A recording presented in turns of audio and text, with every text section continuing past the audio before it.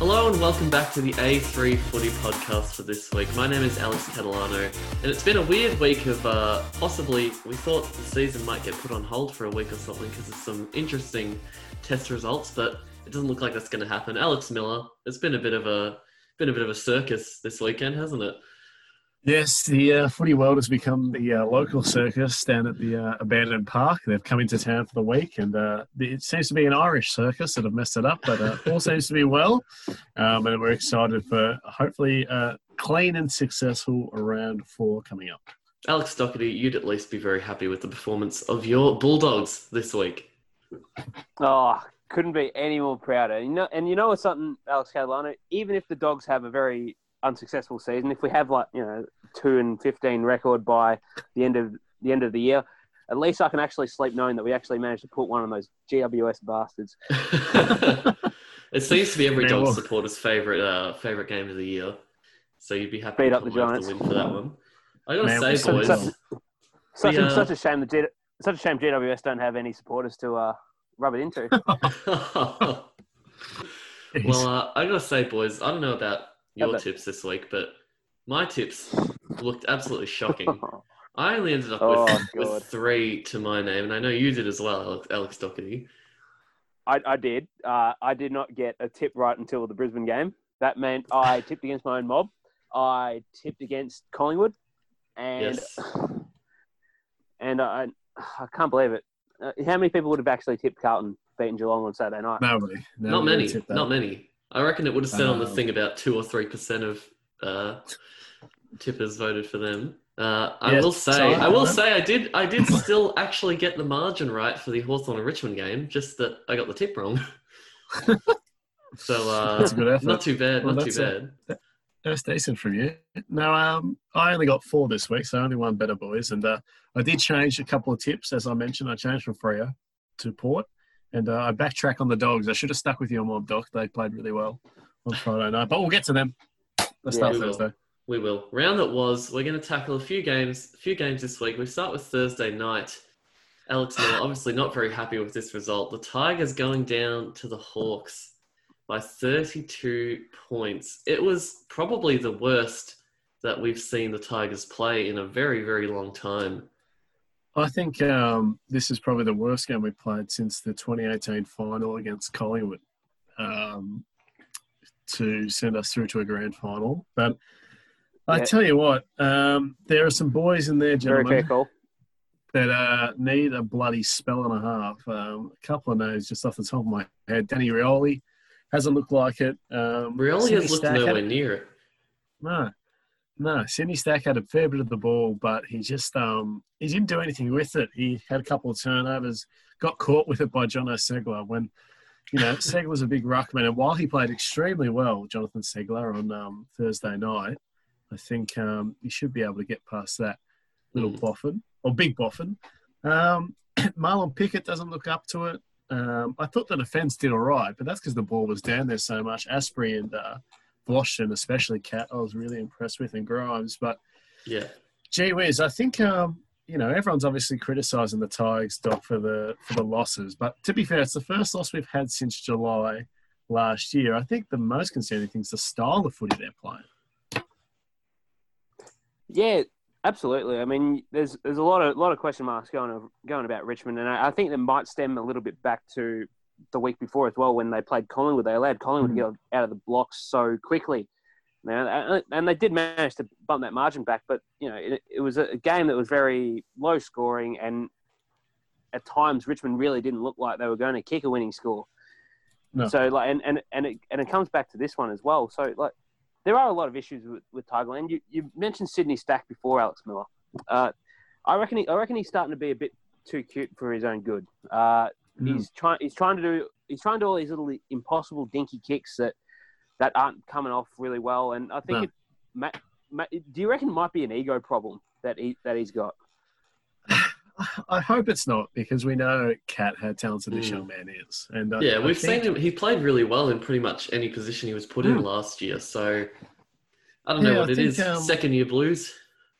Maybe. He's still very young and raw talent, and the potential's there. It's a good point you raised, Doc. I think a little bit. But I think you could yeah. say the same for the other smalls as well. Yeah, I mean, it definitely just doesn't come down to him as well. I think Marlon Pickett, I don't know what his story is. I'm not sure if it's an ego problem, but I think teams would have had the summer to try and work out, how to stop him from having that same impact in the grand final he did. He doesn't look up to it I don't skills know. wise. Maybe something needs to change from the top as well. We hear Dimmer keep talking about, we're not looking to be playing our best footy right at the start of the season. Well, I think everyone else in the comp is probably looking to bring their best every single week. Yeah. I think he's looking at it as a bit of a luxury, or a bit of a given that you're going to make finals, and just to ramp up from start to end. But if you get a bit too complacent, suddenly these losses just going to keep adding up. Yeah, the thing is as well, it's a shortened season, so there's no time to piss fart around with, we want to play better later in the year. Every week you need to be competitive, whether it's your best footy or not. You need to put up a fight. And from a Richmond supporter perspective, that's the most disappointing thing, is the style they're playing. Like they scored 1 point in the first quarter. They didn't look like getting any goals. The inside 50s were terrible entries, very shallow. Nothing was deep towards Lynch. Yeah. Rewalt hasn't looked fit, as we mentioned, Doc, for a couple of weeks now, and does he need a spell? The only thing that will who's keep going to him come in. Yeah, I think he should have a spell, but he is a vice captain now or some bullshit in the leadership group. But I think there should be at least 5 changes this week. I've written down just a few before we get to how good Hawthorn were, boys. So I think I'd make 4 changes. I'd get Nank in, obviously, for Solder. I think he just needs a bit of a rest. I'd also drop Sydney Stack, Marlon Pickett, and Daniel Rioli, and possibly, unfortunately, Jack Ross if he becomes that unlucky. And then the 3 I'd bring in would be Dustin Martin, McIntosh, and Patrick Naish, who you boys hear me rant and rave every week last year, post-VFL game. He's got the talent, and I think there's one thing he has that the other boys don't at the moment, and that's the hunger. Obviously, he hasn't won a flag, hasn't played that many games, but I could see him coming in and just putting some genuine aggression into the side, because they look like they can't be fagged. Can't be bothered. Yeah, I don't think I've seen a bigger advocate for Paddy Nash than you, Alex Miller. So I wouldn't mind seeing how he goes in the top flight. I think Richmond need to pick me up, because at the moment they are looking like they're rolling through the motions a fair bit. It doesn't help that their best player, Dusty Martin, was out, but it's not a full-on excuse for losing by 5 goals. There's still before the podcast, Alex Miller, you're also touting Derek Egmiller-Smith possibly as another bloke who could come in. Yeah, Doc threw the name in last night, and it's a fair call. I really like Egmiller-Smith. He plays taller than he is. He's a strong marking player. But even on the wing, give him a bit of, because he's athletic, he can run. Give him a bit of a spell, because or get him in and get the other guys off. So, but what do we think about Hawthorn, Kat? Obviously, this team, as said last week, they never play 2 bad games in a row, and they just absolutely deserve to win. They blitzed us off the park. Yeah, look, it's honestly can't be understated how much of a difference having Jaeger O'Meara back in that midfield really makes. He was very impressive with the 23 touches, 4 clearances as well. But I thought early in the game, Jack Gunston was the one for me that really set the scene.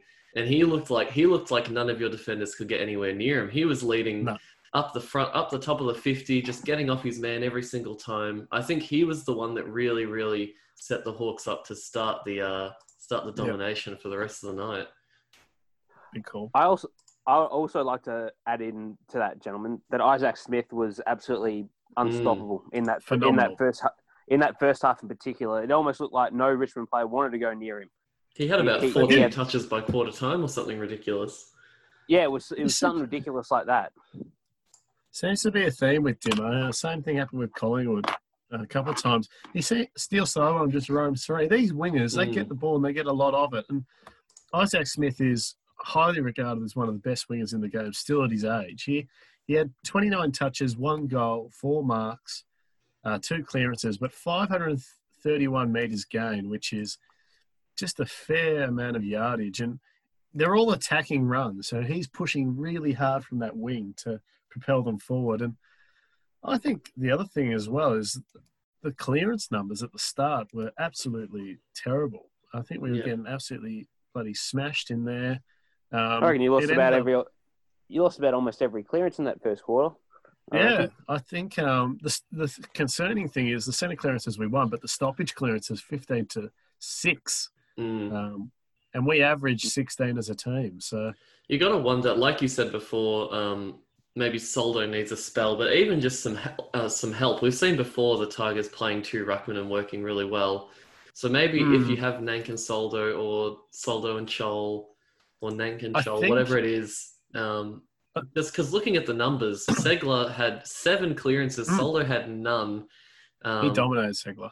Yeah, and it's you can look at the raw hit out numbers all you like, but numbers like that really, really point to a total ruck domination. I like the idea of the two ruckmen, but the thing is, Doc, we've seen a lot of coaches now opt with the shortened quarters for one ruck and a lot of smalls. And the numbers on the key forwards, in terms of goals per game, a lot of the smalls have benefited. So I think Dimmer and most coaches will be reluctant to play the two, but I think Nank should come in. I definitely agree about bringing Nank back in. Obviously, he brings a lot to that Richmond side, and I think a lot of people underestimate the kind of grunt work that Nank does in the contested space. Even if it's to give Soldo a week off or so, just a spell. I don't know.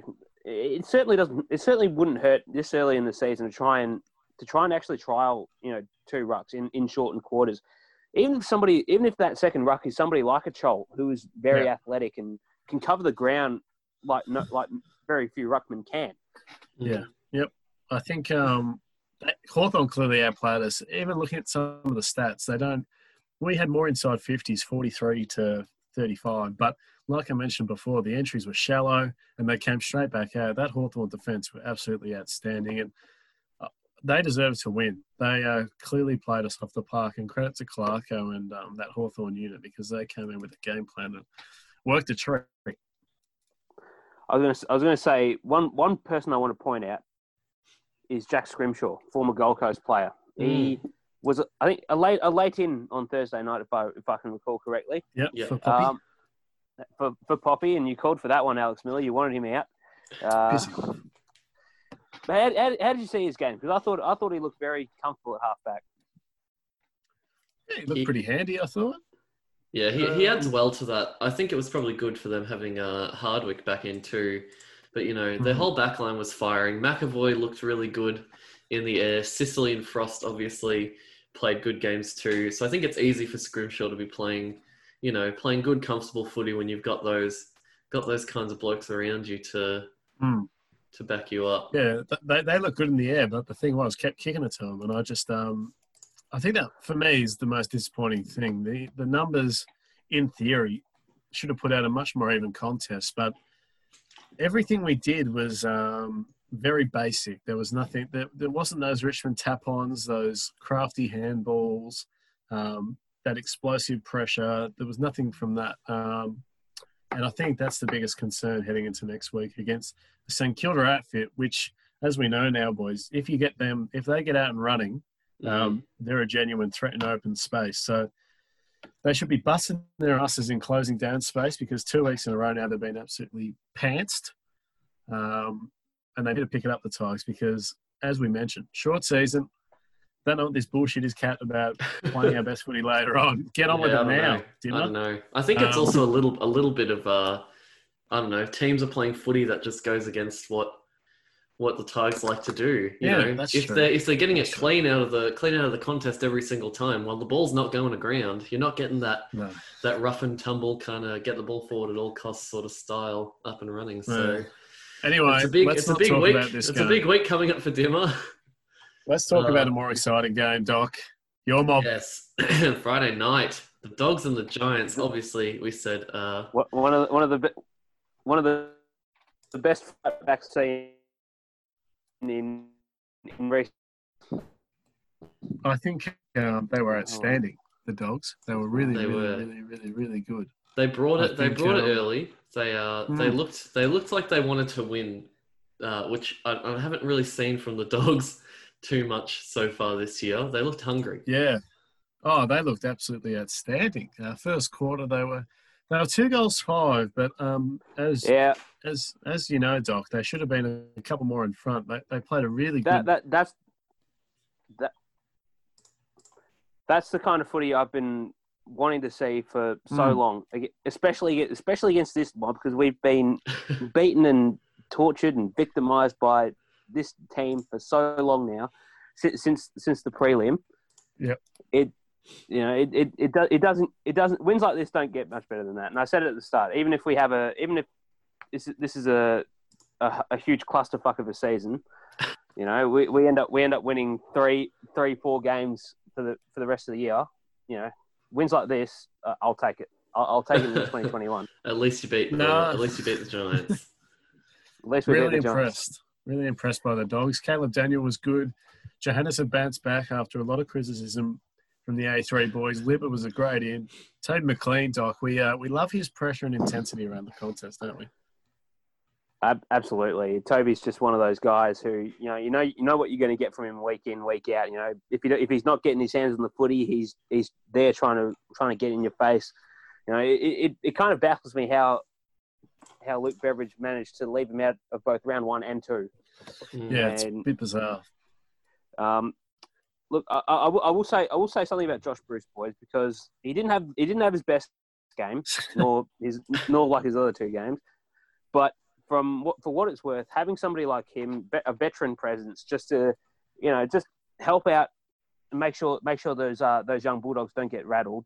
I think that's very invaluable, and I think Dermot Breton mentioned the same thing on Friday night as well on Fox Footy, which is one thing I couldn't agree more. I wish he could kick a ball further than 30 meters though. That'd be one thing I'd like. No, I was really impressed with the whole Dogs outfit. Ed Richards was, I thought, really good on the wing. Really good covering the ground. Young Vandermeer was pretty good, I thought. Lynn John, Doc, I think it's important. I think people that don't follow the Dogs don't really know how valuable he is to have back in the side. He's a really good player. Yeah, absolutely. I think Ling Jong's just proven in his first 2 weeks that he has a spot in this 22. Wasn't as impactful as his game was on against the Saints in round 2, but he still had that effort. You still saw that he wanted to get into the contest and he wanted to get his hands on the footy, and he's not bad. He got his hands to in terms of marking, he got his hands on the board a couple of times where he was probably a bit unlucky to actually not hang on to the mark. Yeah. So. I love Ling Jong. I also love Alex Keith, boys. Keithy. Ripper first goal, Doc, for the club.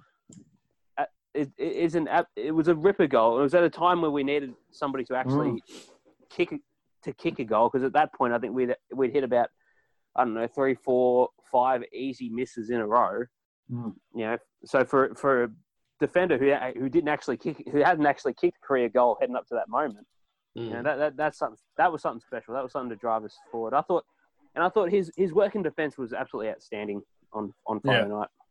I do want to talk about a couple of Giants, particularly the young boys, Jai Caldwell and Jackson Haitley. I said it when the game was on that I didn't realise how hard at it Caldwell is, and he really throws himself at the footy and at the contest, and it was really good to see. He had for only the 14 touches, but 8 marks, 4 tackles, really getting himself around the footy and looking a likely type. I thought Haitley had a few more, 21 touches. Haitley's an interesting one, Kat, because even watching the game, I didn't notice him that much, but 21 touches is a fair bit. But I think he was involved in a lot of that, a lot of the Giants, link-up play when they were moving the ball out of the back line. And Nick Haynes as well. I definitely saw a lot of hype about him during the night. And obviously the 11 marks, 17 touches. He probably kept the Giants in it for most of the game down back. Yeah, I think you've nailed it right in the head, Kat. I mean, there weren't too many Giants that I was very pleased about performance-wise on Friday night. Caldwell, Haitley, they were absolutely outstanding, and Nick Haynes, as you said, would have lost by a lot more if it wasn't him. I do want to. I do want to touch on Nick Haynes as well before we get to Harry Perryman. I just thought, can I just say that is probably one of the weakest and most pathetic things I've ever seen, sending him up to the coin toss against Marcus Bottapelli in an attempt for mind games. Didn't really work. You know, you could see the Bont didn't really give a shit. No. Are they I think it was focusing a bit? confused. Are they focusing a bit That'll- too much on all this? You know, the rivalry, the Giants. It was kind of mentioned post game. Yeah, But it looks like they are trying to get a little bit too much, a little too cheeky with the Dogs, and maybe not focusing so much on actually just playing footy. Yeah, I think that's a really, really, really good call. I felt like the Giants expended a lot of energy on fighting, Which is I sort of the didn't really opposite. get. Sort of the opposite for the Dogs in the final Absolutely. last year. The Dogs, I mean, yeah, they look the really good. the dogs are up for any. The Dogs were always going to be up for whatever GWS was going to throw at them, and they weren't. The thing that sort of made me proudest was the fact that they didn't do it on their own free will. They just allowed GWS to get into it, Yeah. and then they sorted it out themselves, and they just went about it. So I think they wasted a lot of energy in getting involved in that biffo. I thought Stephen Coniglio, for what it's worth, his 24 touches were a bit nothing for mine. Yes, he had 5 I agree. clearances, but I just felt like everyone was sort of harping on like he was the only Giants player. But again, back to Harry Perryman, boys, the leading Coleman medalist, I think, still. Yeah. Bloody absolutely having- crazy scenes. What a he's weird having year it himself is. a ripper year. Yeah, he's having a massive year. 2 goals, 23 touches, I believe, 8 marks, Jeez. and 3 clearances. He's been a revelation in this side. And I tell you what, there's not many Giants boys that would be proud of that game. He sure gave away a couple of goals. I thought Phil Davis did a decent job on Josh Bruce at times, but I felt like Bruce held his own. But I think more concerning is some of the other players. I thought Zach Williams, I think he had about He struggled. four Yeah. free kicks against Stock. He was just caught with it numerous times. Yep. Brent Daniels didn't do a whole lot. I didn't mind Lachlan Ash. Yeah, Ash, I hope or- Ash gets another game or two. Didn't have the most touches, but I rate the kid, and I hope he gets to prove himself. I will say I did see the Doggies have a just a couple of cheap little niggles at Lockie Ash at various stages on Friday night. So I it's think good he was talking a bit of smack to Bont Doc is what I've heard. He was Yeah. talking a bit of lip. well, good to see that the young man gives as much as he takes. Jeremy one touch Finlayson with the 6 touches. Yeah, I thought Paying homage to his great grand final performance last year. Well done. I thought Harry Himmelberg was particularly disappointing, Kat, in terms of the Dogs' defence. Keith did an outstanding job on Cameron. Jezza. Yeah. Was only kept to the 1 goal. And I can't remember who was on Finlayson. Doc? Can't remember off the top of my head. Oh, Bailey Williams, I think it was at times. I was going to say might have been Zane Cordy or Bailey Williams. Yeah. Yeah. One- So It felt is like Harry- interesting. Himmelberg probably should have had a big game because they're not the tallest, the Dogs' defense. That's what I'm saying. And Yeah, what's I think happening he's the kind of bloke that really does well when he can lead up and mark overhead when he's got mismatched on a smaller opponent. So Yeah, probably I could have felt done it's a better. game he The- should the have pro- really excelled at.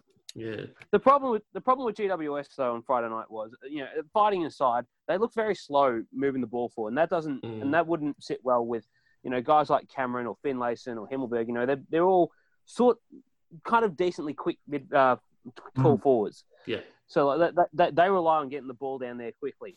So Yeah. But I think having- that was credit, Doc, to your defence. The Dogs were really outstanding, I thought, in the defensive transition, which is something they have struggled with the early rounds. I thought getting back on defence was outstanding against, like you said, a Giants team that want to move it quick. Really good. Yeah. Oh, absolutely. I can't discredit the Bulldogs at all for their pressure around the ground, particularly up the midfield. Every That's right. time GWS was trying to get the ball forward, there was always a Bulldogs player in the face of everybody. So Obviously, get that one up. Yeah. there is a terrible bit of news, Kat, about an injury to a star dog. Oh yes, Josh Dunkley. Unfortunately, Josh Dunkley. It looked like it was going to be only a fortnight or so, but the projection's gone out to more like 4 to 6 weeks, which is not very good news for your mob, Doc. He did it in the last few seconds of that game too, Joshua. Yep. Yeah. How shit is that? Joshua. Joshua.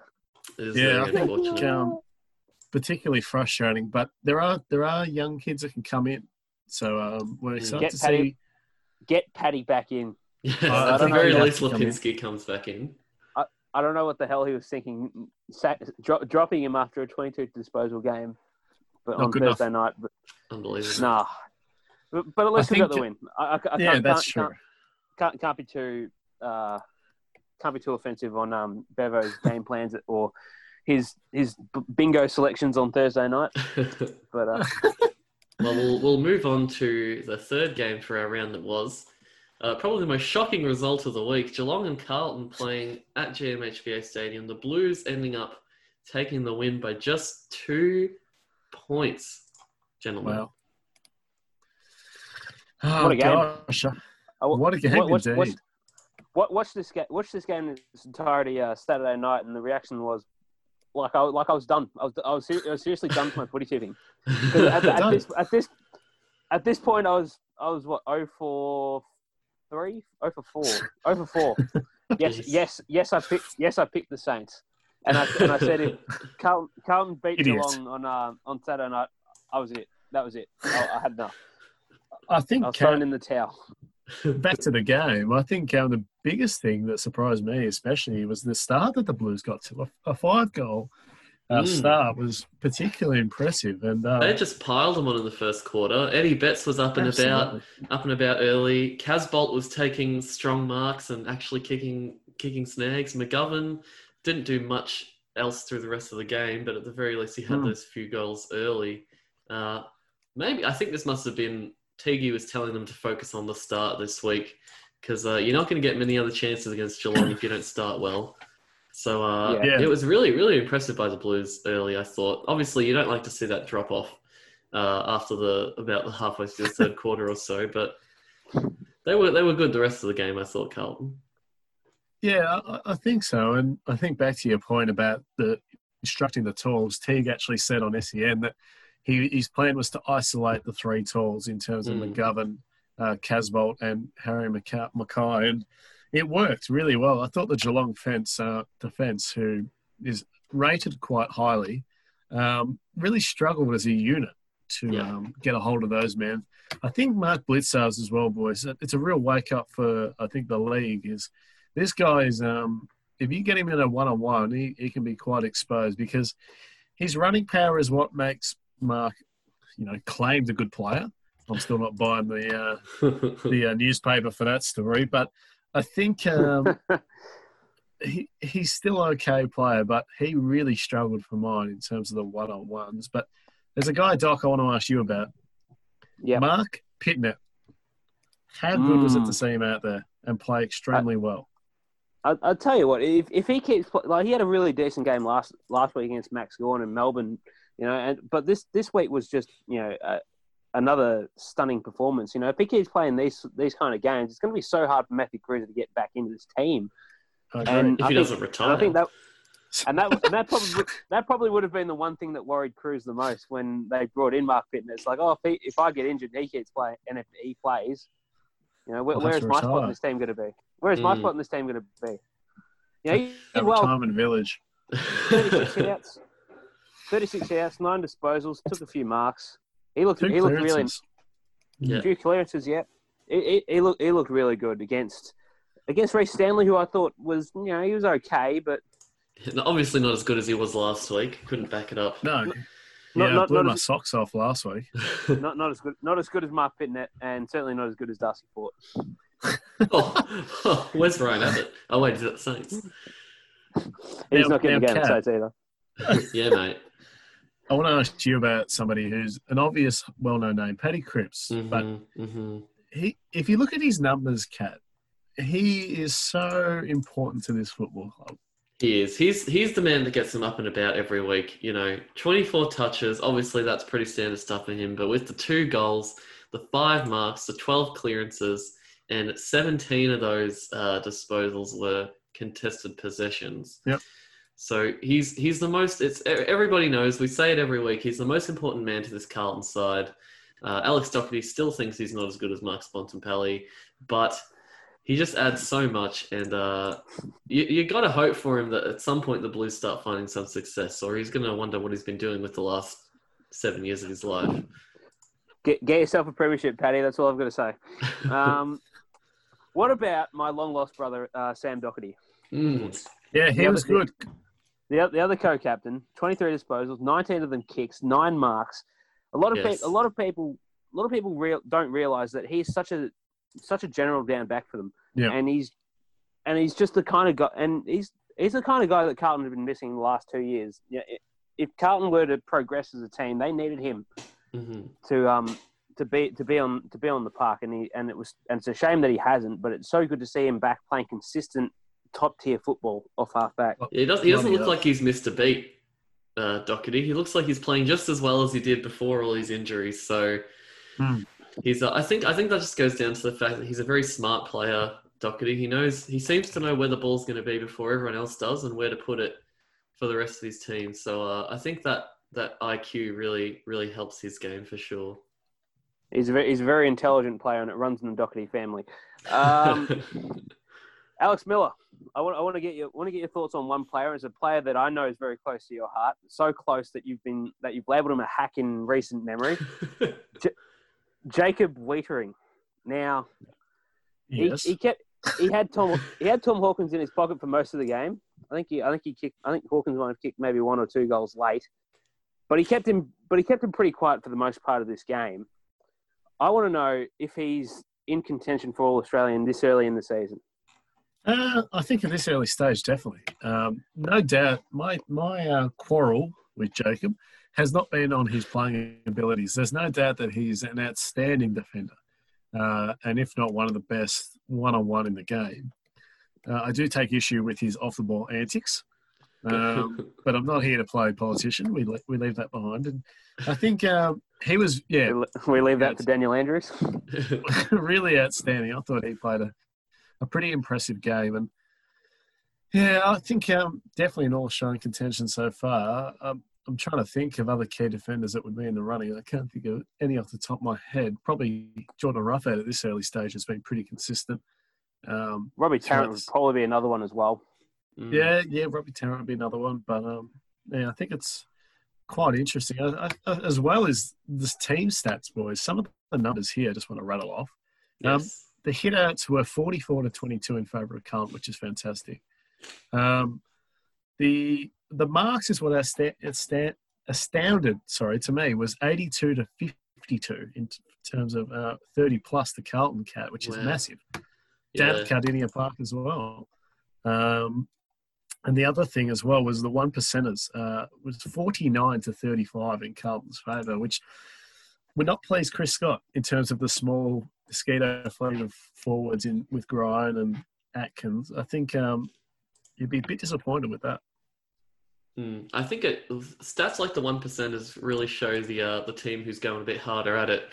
And we saw the same thing with the Suns against the Crows, with the things like, the smothers and the second efforts and the ground ball gets and all that kind of thing. That's what a team who's hungrier for the footy does. So I think that's definitely kudos to the Blues for playing a really aggressive style of footy. Bloody oath. Is there anyone that any other players stood out to either of you boys? We haven't really talked much about the Cats, and rightfully so. They were rubbish for the most part on Saturday night. But I thought Mitch Duncan played a really good game. Patrick Dangerfield was Patrick Dangerfield. 21 touches, was pretty good in the clearances, particularly in that last quarter. Can I just mention this isn't part of the eggs, but I want to grill Big Sav for punching that ball back into play when it should have been a goal to Tom Hawkins. Yeah. And it should have been a win. Could have won the game for Geelong. So look, I've always been a big fan of Big Sav, but it's a bit of a brain fade, isn't it? Yeah, if he had his time again, he probably would have done it differently. And I've no doubt Chris Scott would have showed that to him in the reviews on Monday morning. And also Jack Stephen played his debut game on the weekend. It was a late inclusion. He should have played for mine. Yeah, I agree. Absolutely. Like, he shouldn't have played. He looked a bit sluggish. He only had himself to 6 touches. Had him barely introduced himself to the footy after half time. So yeah, probably just needs a bit more match fitness, really, before he can actually, be playing in your best 22. He looked like he ate branded Parfit pre-game. Before we get to the eggs, last player I want to ask you about, Kat, is a man that we both like, Tommy Williamson. Yes.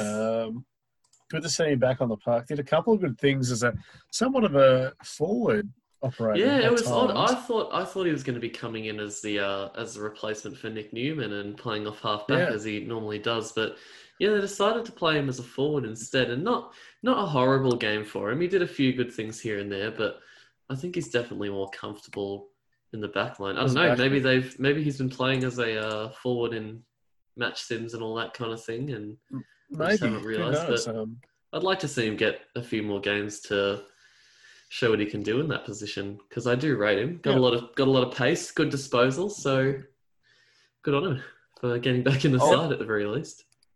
I also want to give special props to Michael Gibbons for his game on Saturday night. I thought he was very electric in that opening half of footy. 18 touches, 1 goal, 6 marks, no tackles, but I think his work with the footy in hand was quite damaging in that first half, and it really helped open the game up for the Blues. Yep, that's very cool. I'll agree with that. Boys, I'm starting to get a bit hungry, feeling a bit peckish. Well, the oath. I'd like to know, Alex Doherty. All right. How do you like your eggs this week? I like my eggs scrambled. I always like my eggs scrambled. Take me to brunch. First thing that's on the menu, it's a scrambled egg. Bit of mashed avo. Yeah, sure, why not? I want to scramble some of the forwards this week. Look, this new paying advantage rule, I think kind of works a little bit. If you're running in the midfield, it's fine, keep going. However, if you've got a free kick inside 50, stop what you're doing right now. give the footy back. Don't play on. Don't make a hero of yourself. Just stop. Give the footy back. Go back and have a set shot. What happens if you're 10 metres out directly in front? Just go back and have a set shot. That's it. You're kidding. Go back and have a set shot. I've got to agree. I've seen too many players try to play on that close to the goal square, and the defender is very switched on, gets a finger on the ball or something when it would have been an easy set shot from 10 metres out. I saw two players on the weekend. One featured a free kick that was paid to Marcus Bontempelli inside 50. He was about maybe 35, 40 out. Jason Johannesson played on, and he missed nearly everything.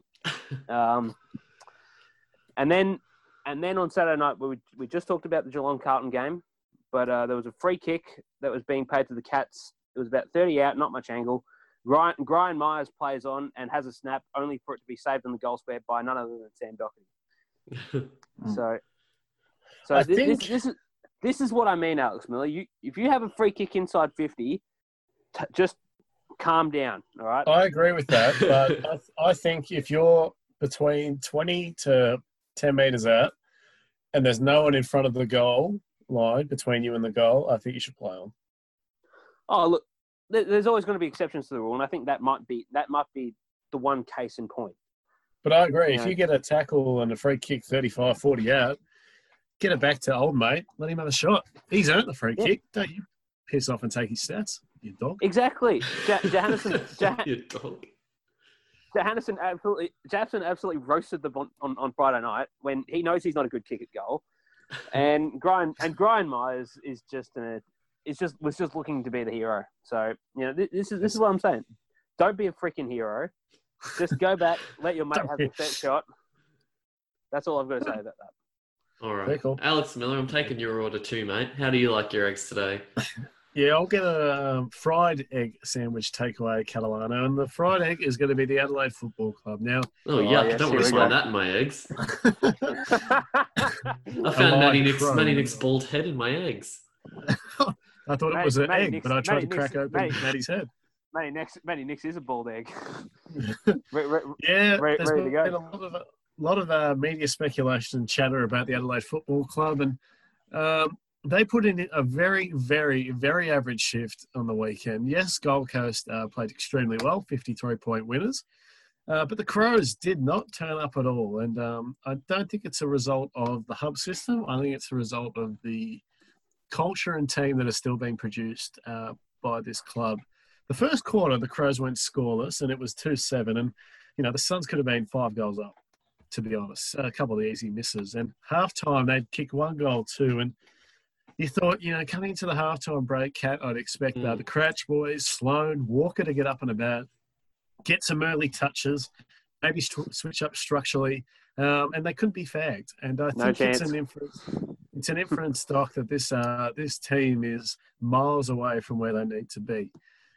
You posted some really interesting photos in the group chat about their drafting over the last 4 years. There are some guys Have you got it up or?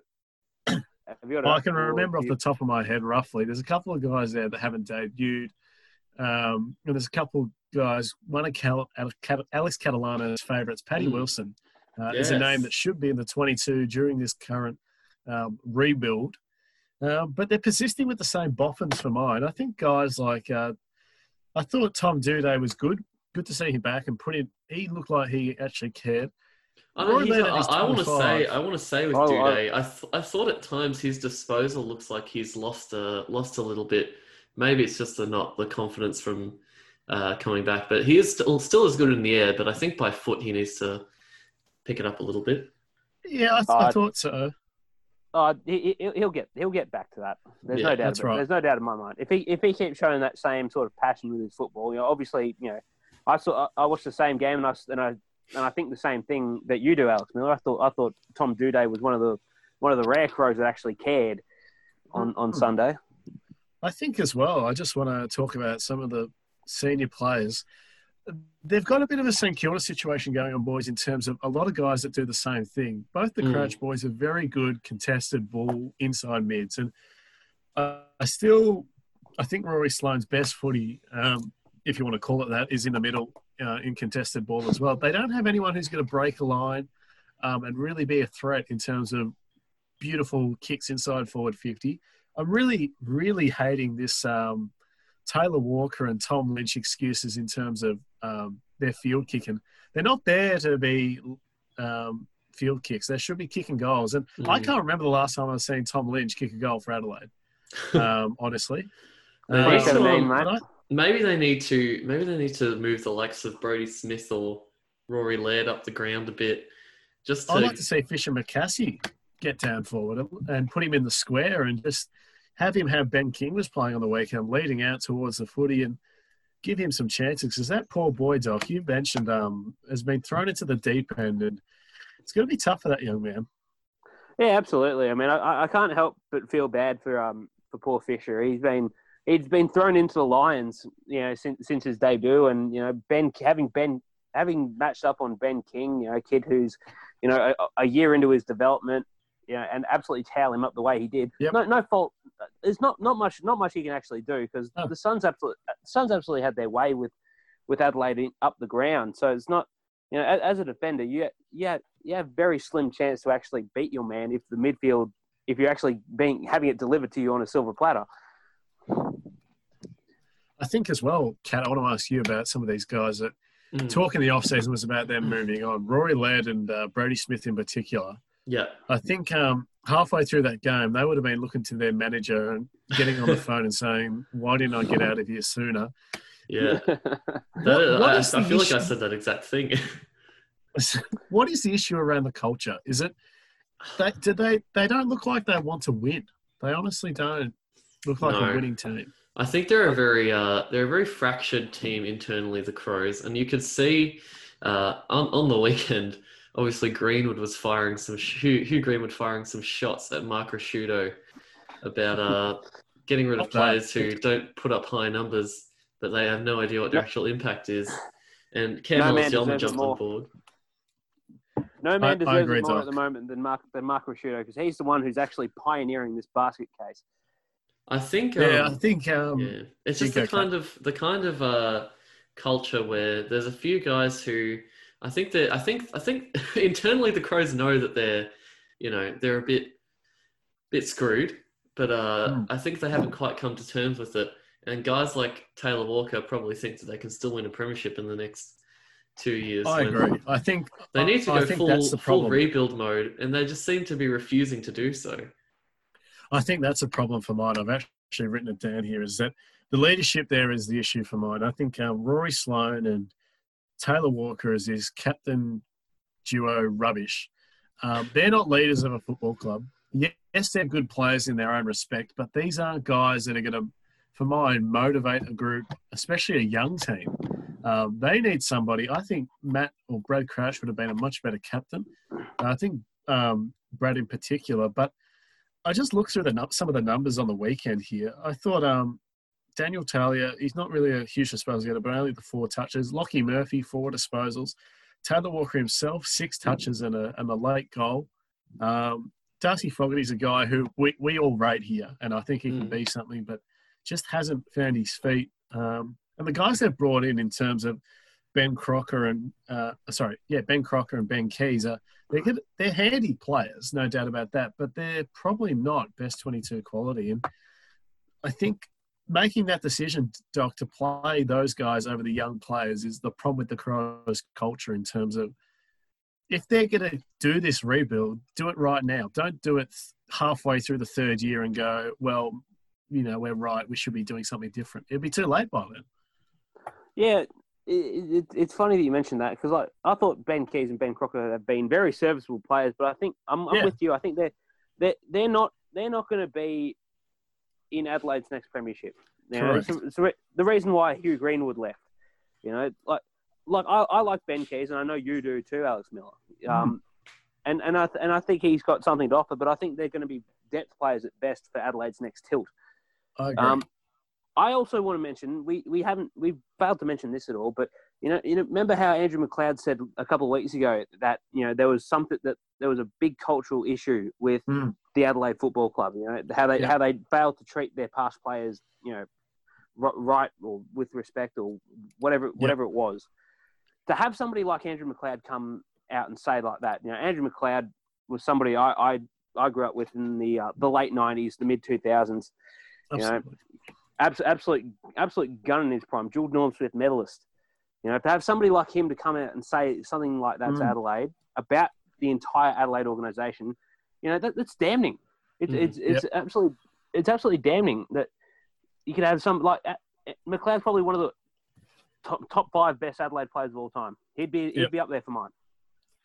I suppose the last thing I want to ask. It's an absolute debacle. It's an absolute debacle. Yep. I just want to ask you, Kat, before we move on from the eggs and do our Who's the Man, is what can they change? Obviously, with the personnel and the new coach and the hub system currently still going on. Yeah. What can they do to turn it around, though? I really think more of that footy department had to be cleaned out than what it was. There's still some key figures in there who were there, at the start of Don Pyke's coaching tenure. I don't think Matty Nix has even been able to really choose his assistant coaching squad. There's still too many bad apples in there, and I think they just need to really, really clean it out, get some fresh faces in there. Nothing's going to happen unless they do. Well, that's my last question then to both of you. A simple yes or no. Should the Crows, when they appointed Nix, done a full clean house and appointed new positions everywhere else? Yes, absolutely. Yes. Yep. No one who is involved with anything from the past 3 or 4 years should be at that club anymore. Full stop. I agree. I was going to say before we go anywhere, where to for Taylor Walker at the end of this year? I don't see him playing anywhere. Playing Adelaide beyond 2020. At 2020. Is he a free agent? Is he, Doc? I'm not quite sure in his contract details, but like surely there wouldn't be much left to run on his deal because he's hitting on 30 now. He'd have no trade value for mine in terms of acquiring any sort of asset. And I feel like not a whole lot of teams would be willing to take a punt on him. So I feel like he'd probably play out the rest of his years at that basket case, probably. Righto. Anyway, well, unfortunately, that's it. We're going to move on to more positive areas. Of course, we've got Who's the Man, where we choose our best player from the round each week. I'm happy to start first, boys. I mentioned his name before, and we're going to look at the Suns because who doesn't love a bit of the Suns this year? Hugh Greenwood is my man of the week. Now you look at the 11 disposals, and you might not think too much of it, but you go in and you have a look at the Hugh Greenwood certainly doesn't. You have a look at the likes of 13 tackles, 8 clearances. The man is the ultimate supporting act and pretty much the definition of role player, I would say. He almost does that one role that he has too well. And we saw on the weekend... Sort of his touches, Cat, weren't clearances. Yeah, that's exactly it. That's amazing. The man... I love that. I love that. Yeah, 10 of those touches were contested possessions as well. He has shown that he can form a little power duo with Matty Rowell in that midfield, and we saw it multiple times where Greenwood would be holding off the bigger body and letting Rowell or Weller or Swallow get to the footy. And of course, there was that little passage of play where Rowell kicked that goal out of the centre bounce, where Greenwood was holding off Rory Atkins and got the hard ball won the rove and got the handball off to Rowell and all that kind of stuff. And the man is immense for that team. I think just what he adds culturally to that midfield group cannot be denied. He's got a bit of grub in him, loves to lay an elbow into his opponent, a lot of push and shove around the contest. And I think it makes the rest of the Suns midfielders hold their head a bit higher when they see Greenwood pretty much having a go at anyone that comes into his field of view. I think that's a really, really good point. I think if you looked at free agency, you wouldn't have thought he was traded, obviously, but you wouldn't have thought Greenwood would have been a huge name. And what a get he's been, as you mentioned, for the Suns. I think that team now, he's keeping Braden Fiorini out, who's been a consistent player for a long time. And I think the Suns are in a great spot. But, Doc, who's your man of the round? Well, I'm going to go to the Sydney North Melbourne game. There wasn't much to really talk about from this game, but I was really impressed with the work of the old head of Josh P. Kennedy. Had himself 22 disposals, quite a few centre clearances, four of them centre clearances, 4 centre clearances, 5 score involvements, 4 inside 50s, 6 tackles. Should have got a goal, but he ended up with one behind it instead. Look. If the Swans are going to play the Bulldogs on Thursday night, and if they are to topple the Dogs, then he's one of the few men that they need to really step up and perform this week. And I think I still think he's got a couple of good seasons left in him, Josh Kennedy. I thought he was one of Sydney's best on Saturday afternoon. It was a game that not many expected the Swans to really do much, but with credit also to Luke Parker and Jimmy Rowbottom. I thought their mid and Ollie Florent as well. I think Sydney's midfields are looking quite nice. I'm all about the Jimmy Rowbottom bandwagon boys here. I'm coming around to him as well. I thought he was very good on Saturday. I'm rowing that boat down to Sydney Harbour Bridge, but I'm not going to go with that game. I'm going to go to the Collingwood-St Kilda clash, and a man who had a milestone game, but not just because he's played 100. Brayden Maynard, boys, a beautiful, ideal modern-day player who's improved each and every year. I think when he first came into the league, I remember watching some early Pies games, and his kicking was the worst thing I've ever seen in my life. And he's really just improved overall as a player. He had 21 touches, 15 kicks, 6 handballs, 5 marks, 6 tackles. 432 metres gained, which is the outstanding thing as well. The man does it all as a defender. I feel like he's the interceptor, he's the rebounder, He's almost turning himself into a bit of a general down there, Maynard. Yeah, he also had how many? He had 3 scoring involvements and 5 intercept possessions. So I think he's just a great, consistent defender, and he's been. I think he's really excelled as well in his development.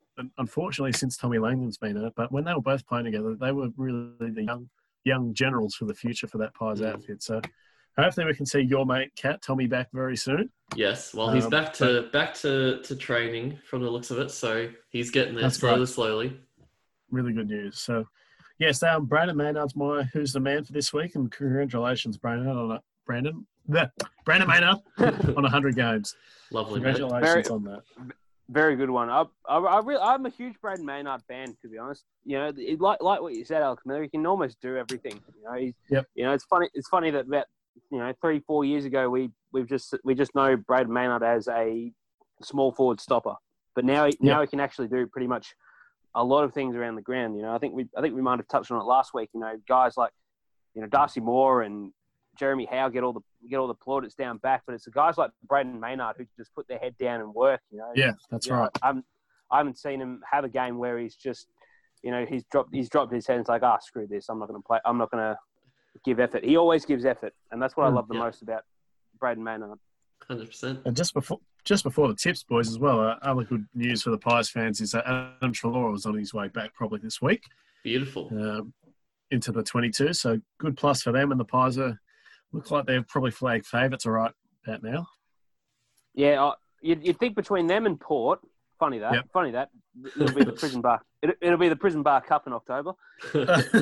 What if they both wear the same colours? Eddie will chuck a fit. Eddie would run on the ground. Him and his cardboard cutout of himself. What a knobhead. Eddie would go into fucking cardiac arrest. Well, we'll move on to our tips for round 4. It's going to be an interesting round. From the looks of it, the Essendon game will actually be going ahead, so we will have 9 games this week. Good. What about the Bombers Melbourne game from last week? They haven't exactly announced that yet. That is a good question. I think once the rest of the fixture is unveiled, they're going to have to slot that in somewhere. So interesting times for the fixture coming up. We might get a Monday night game. It's probably the only thing. It's probably the only thing weirder than having a Sunday game at 8:00 in the evening. Having a Monday.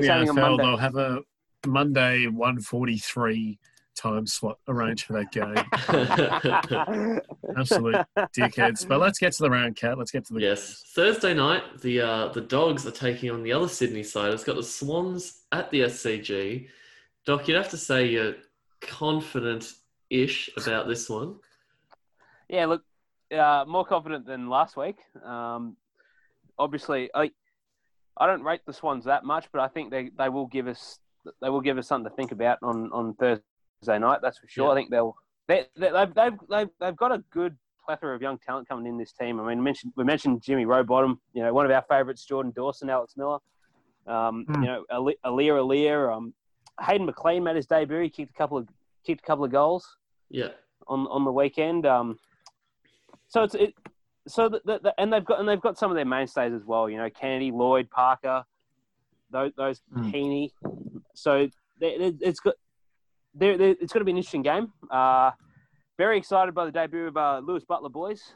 Yes, comes down from my way, Sandy Dragons boy. Sandy Dragons, Brighton Grammar boy. Very good with his disposal. Good athletic endurance runner. Could hopefully kicks out Matty Suckling because he's been very ordinary. Sammy Lloyd maybe. So tell us who you're tipping, Doc. I am going to pick the Dogs. Just. Also, boys. Tom McCartan not cleared to play this weekend. He was concussed on Saturday. Yep. Didn't get up. Sure. Decent. Yeah. I think I will also tip the Dogs by 4 points. I'm going to tip the Dogs by 5 points, not goals.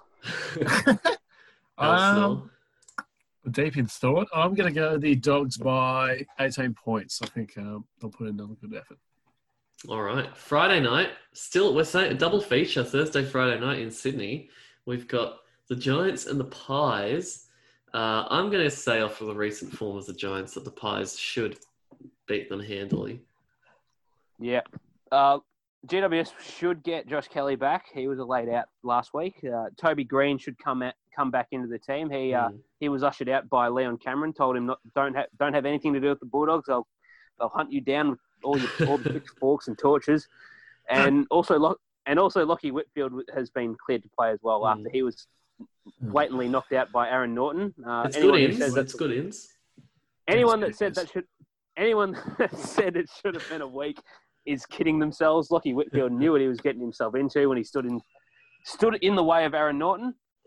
But they're good ins anyway. But having said that, GWS have had really two really poor performances. Collingwood have been humming along really nicely. I think the Pies will win, and I will echo your words exactly, Alex Miller. Lockie Whitfield is weak as piss. I think I'm going to go. Yeah, I'll go the Pies comfortably. I reckon about 5-goal margin there. Lovely. Saturday. This is a game I look forward to every year. Port Adelaide and West Coast in the hub, of course, at Metricon Stadium. I really don't know who to tip in this one. I think just based off form, I'd go with Port because West Coast have been playing like absolute shadow of their former selves at the moment. They're playing like they don't actually want to be there anymore. And well, from the sounds of it, Adam Simpson doesn't want to be there. and if you read what that dickhead over in WA, Mark McGowan, has to say, I don't blame him. Port will smash them. It'll be an absolute annihilation. Yeah, I think in terms of what's happening with the Eagles, as we mentioned a bit earlier, they just look a bit can't be bothered, and I think it sort of unfortunately is stemming from Adam Simpson. I think his mindset hasn't really been a positive reinforcement thing. I think we've seen Justin Longmuir and I think even Matty Nix probably and Ken Hinkley just say to the boys, buckle down. We've probably got 6 weeks here, maybe max, but then we'll get a fair stint of games back home. And I think Adam Simpson's gone about it the wrong way in terms of just complaining about it and really sort of lolling into this blaming the AFL. But I sort of don't get it because no one can predict what the circumstances are going to be for each state and club, respectively. No, I don't know why he's turning to the AFL and saying, send us back home. There's no point in that for mine because we don't know. There could be a second or a third wave coming to WA in the next month or two. So you never know what's going to happen. And I think they really need to get a grip. But I think Port, as we mentioned, informed side of the comp. And I think West Coast, as you mentioned, Kat, their form there's nothing there to grasp onto. And so I'm going to go for Port for mine. And maybe not a smashing. I think West Coast will respond. I'm going to go 2-goal margin, maybe. All right. Who'd you tip, Kat? You picked. I tip Port as well. Yeah. Yeah. Does anybody at the Eagles actually care over there?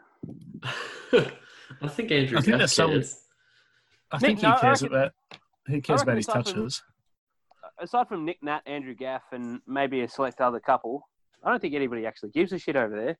Not at the moment. I think it's a mindset thing, but they can turn around, hopefully. Yeah.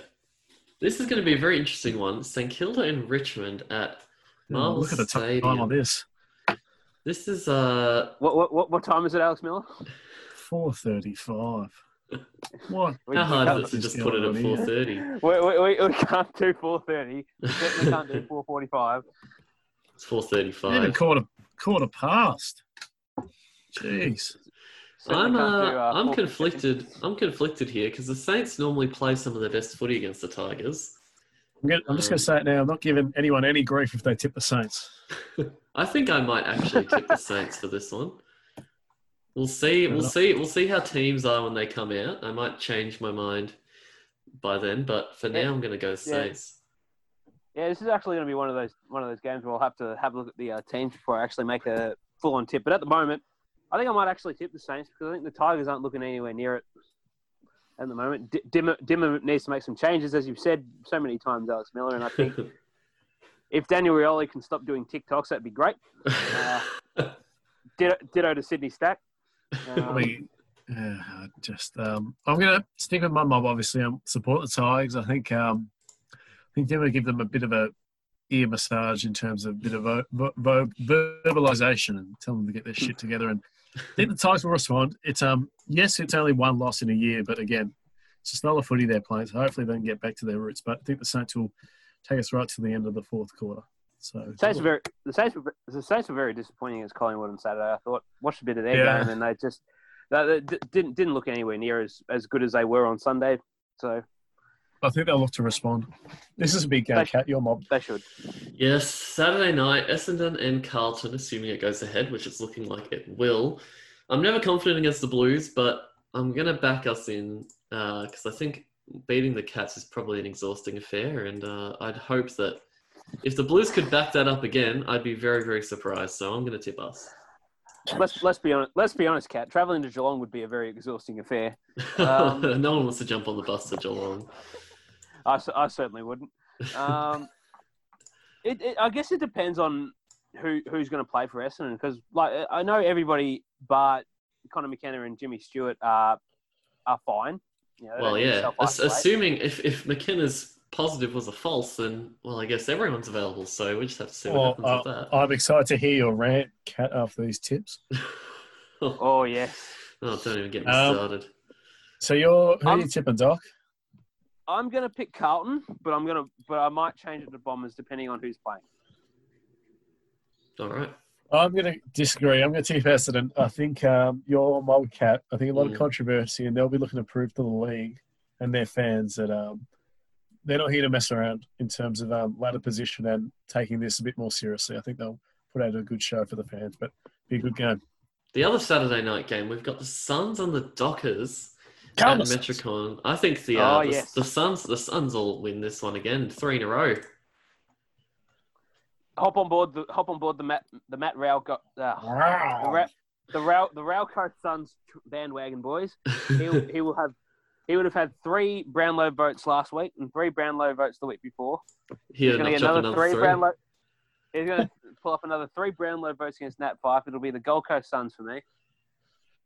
I think Gold Coast could win by 10 goals and Nat Fyfe would still get the 3 votes somehow. I think I'm going to tip the Suns. I think they're my second favourite team in the comp right now. The way they're playing footy, and I suppose just a quick question, boys, yes or no, once the fixture is flipped out, do we want to see the Suns playing Friday night footy? Yes. Oh, yes. Get them on. Absolutely. Yep. People want to see the Suns. No doubt. One of the only things I actually agree with Tony Cochran about. I actually had a bit of an internet scuffle with a West Coast fan about them playing footy. He was complaining that the Suns have only won 2 games this year, but I pointed out to him correctly that 2 more wins than you've got, mate. And then I didn't hear a response from that fine gentleman again. What are you going to say to we that? Move on. All right, we move on. We move on to Sunday. Also in Queensland, we've got the Lions and the Crows. If the Crows are anything to go by, look at the time there, Kat. 105. 105. Can't do 1 o'clock. Can't do 1 o'clock. We've booked in the venue for 105. Maybe the guy who's selecting the times, his clock's actually behind like 5 or 10 minutes, and he accidentally keeps like, oh yeah, reasonable time would be that. Would be 1 o'clock. Oh no, actually not. It's 105. I think you'll finally understand, Alex Miller, that he needs those 5 minutes to actually have lunch before the game starts. Probably. That's a fair call, actually. The umpires can get a smoko in before the first minutes. The Lions will get this done. Just bundle the Crows. I think they'll smash them. Wait, who are they playing? The Crows. Adelaide. Oh, yeah, Brisbane. It's unanimous. Considering the fact that we just potted them for 10 minutes, yeah, Brisbane will win. I think Brisbane by 70 points as well. This will be an interesting game here. The 50. D's and the Cats at the MCG at 3:35. The D's obviously had to sit last week out because coronavirus tests are not functional, apparently. But I think the Cats will beat them pretty easily. Yeah, I'm going with Geelong. Yeah, I think the Cats will bounce back from what was a pretty poor game. And this will be a tough game, Cat. Last game, the Hawks are hosting the Roos at Marvel Stadium at 6:10 on a Sunday. I don't know how that happens. I was going to say it's not it's not another 8 o'clock game, is it? I don't think I could put up with another one.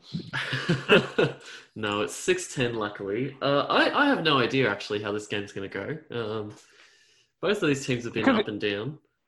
It could go any which way, really. I mean, North beat Hawthorn last year, and a lot of people expected Hawthorn to boil them over. Yeah, I think for the game being a Marvel Cat as well, you'd think North, they play their ground pretty well and consistently. Yeah. Didn't play it well last week, though.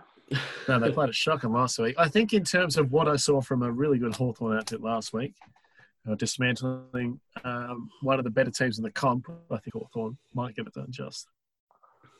Yeah, I think I'm going to go with North for now. North. I reckon Hawthorn. I couldn't trust North as far as I could throw them. I couldn't trust North as far as I could throw Reece Shaw's bold noggin. Also, I actually heard Reece Shaw talk about his relationship with Justin Longmire and how he was obviously his mentor. And Reece sounds like the most unexcited man on earth sometimes. He has one of the best poker faces and voices going around. You mean John Longmire? Yeah. You said Justin. You said Justin. Did I? Oh, well, same bloke. Different clubs. Same bloke. One's looking a little bit more younger and a bit more schmick. And the other one looks like a boring old... I don't know what a boring old horse. boring old horse. I was going to say boring old prick, but that was good. You said it anyway. So how's Catalano? I've got the timer up. Yes. You're going to do our 1 minute rant. Do you want to tell us quickly before we start what it's going to be about? I'm going to pot the COVID-19 testers and test machines for doing an absolute piss poor job and screwing up my club season when we actually had 1-2 games in a row. So okay, so I've got the timer out. I'm just going to do the deal or no deal like that once the timer's up, and you'll know your cue. So on my 3, we will conduct the second annual rant for A3. 1, 2, 3, go.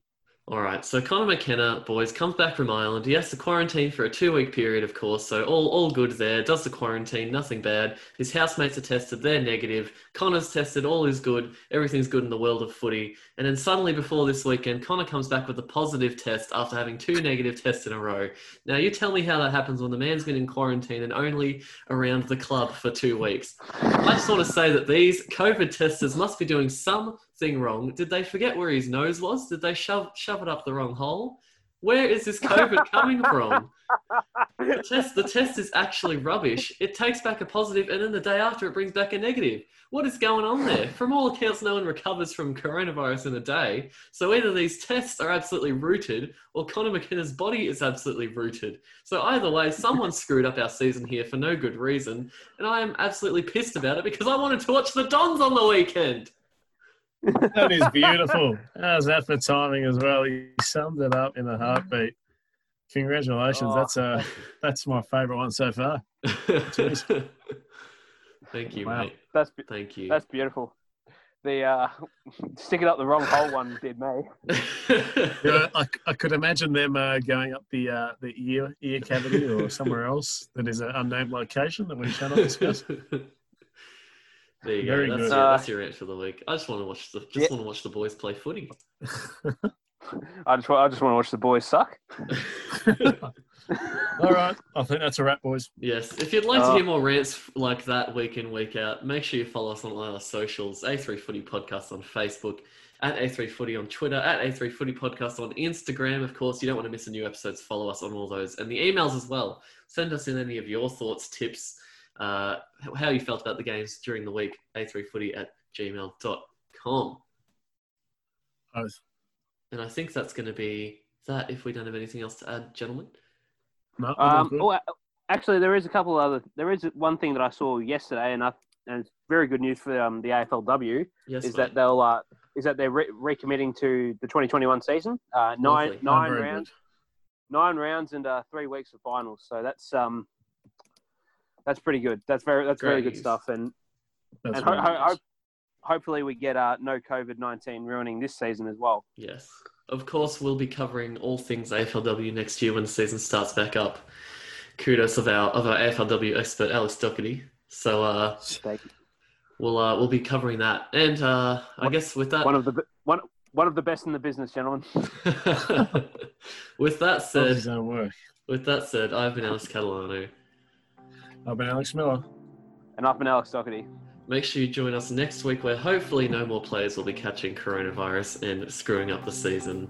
Until then, Get a dog up your GWS.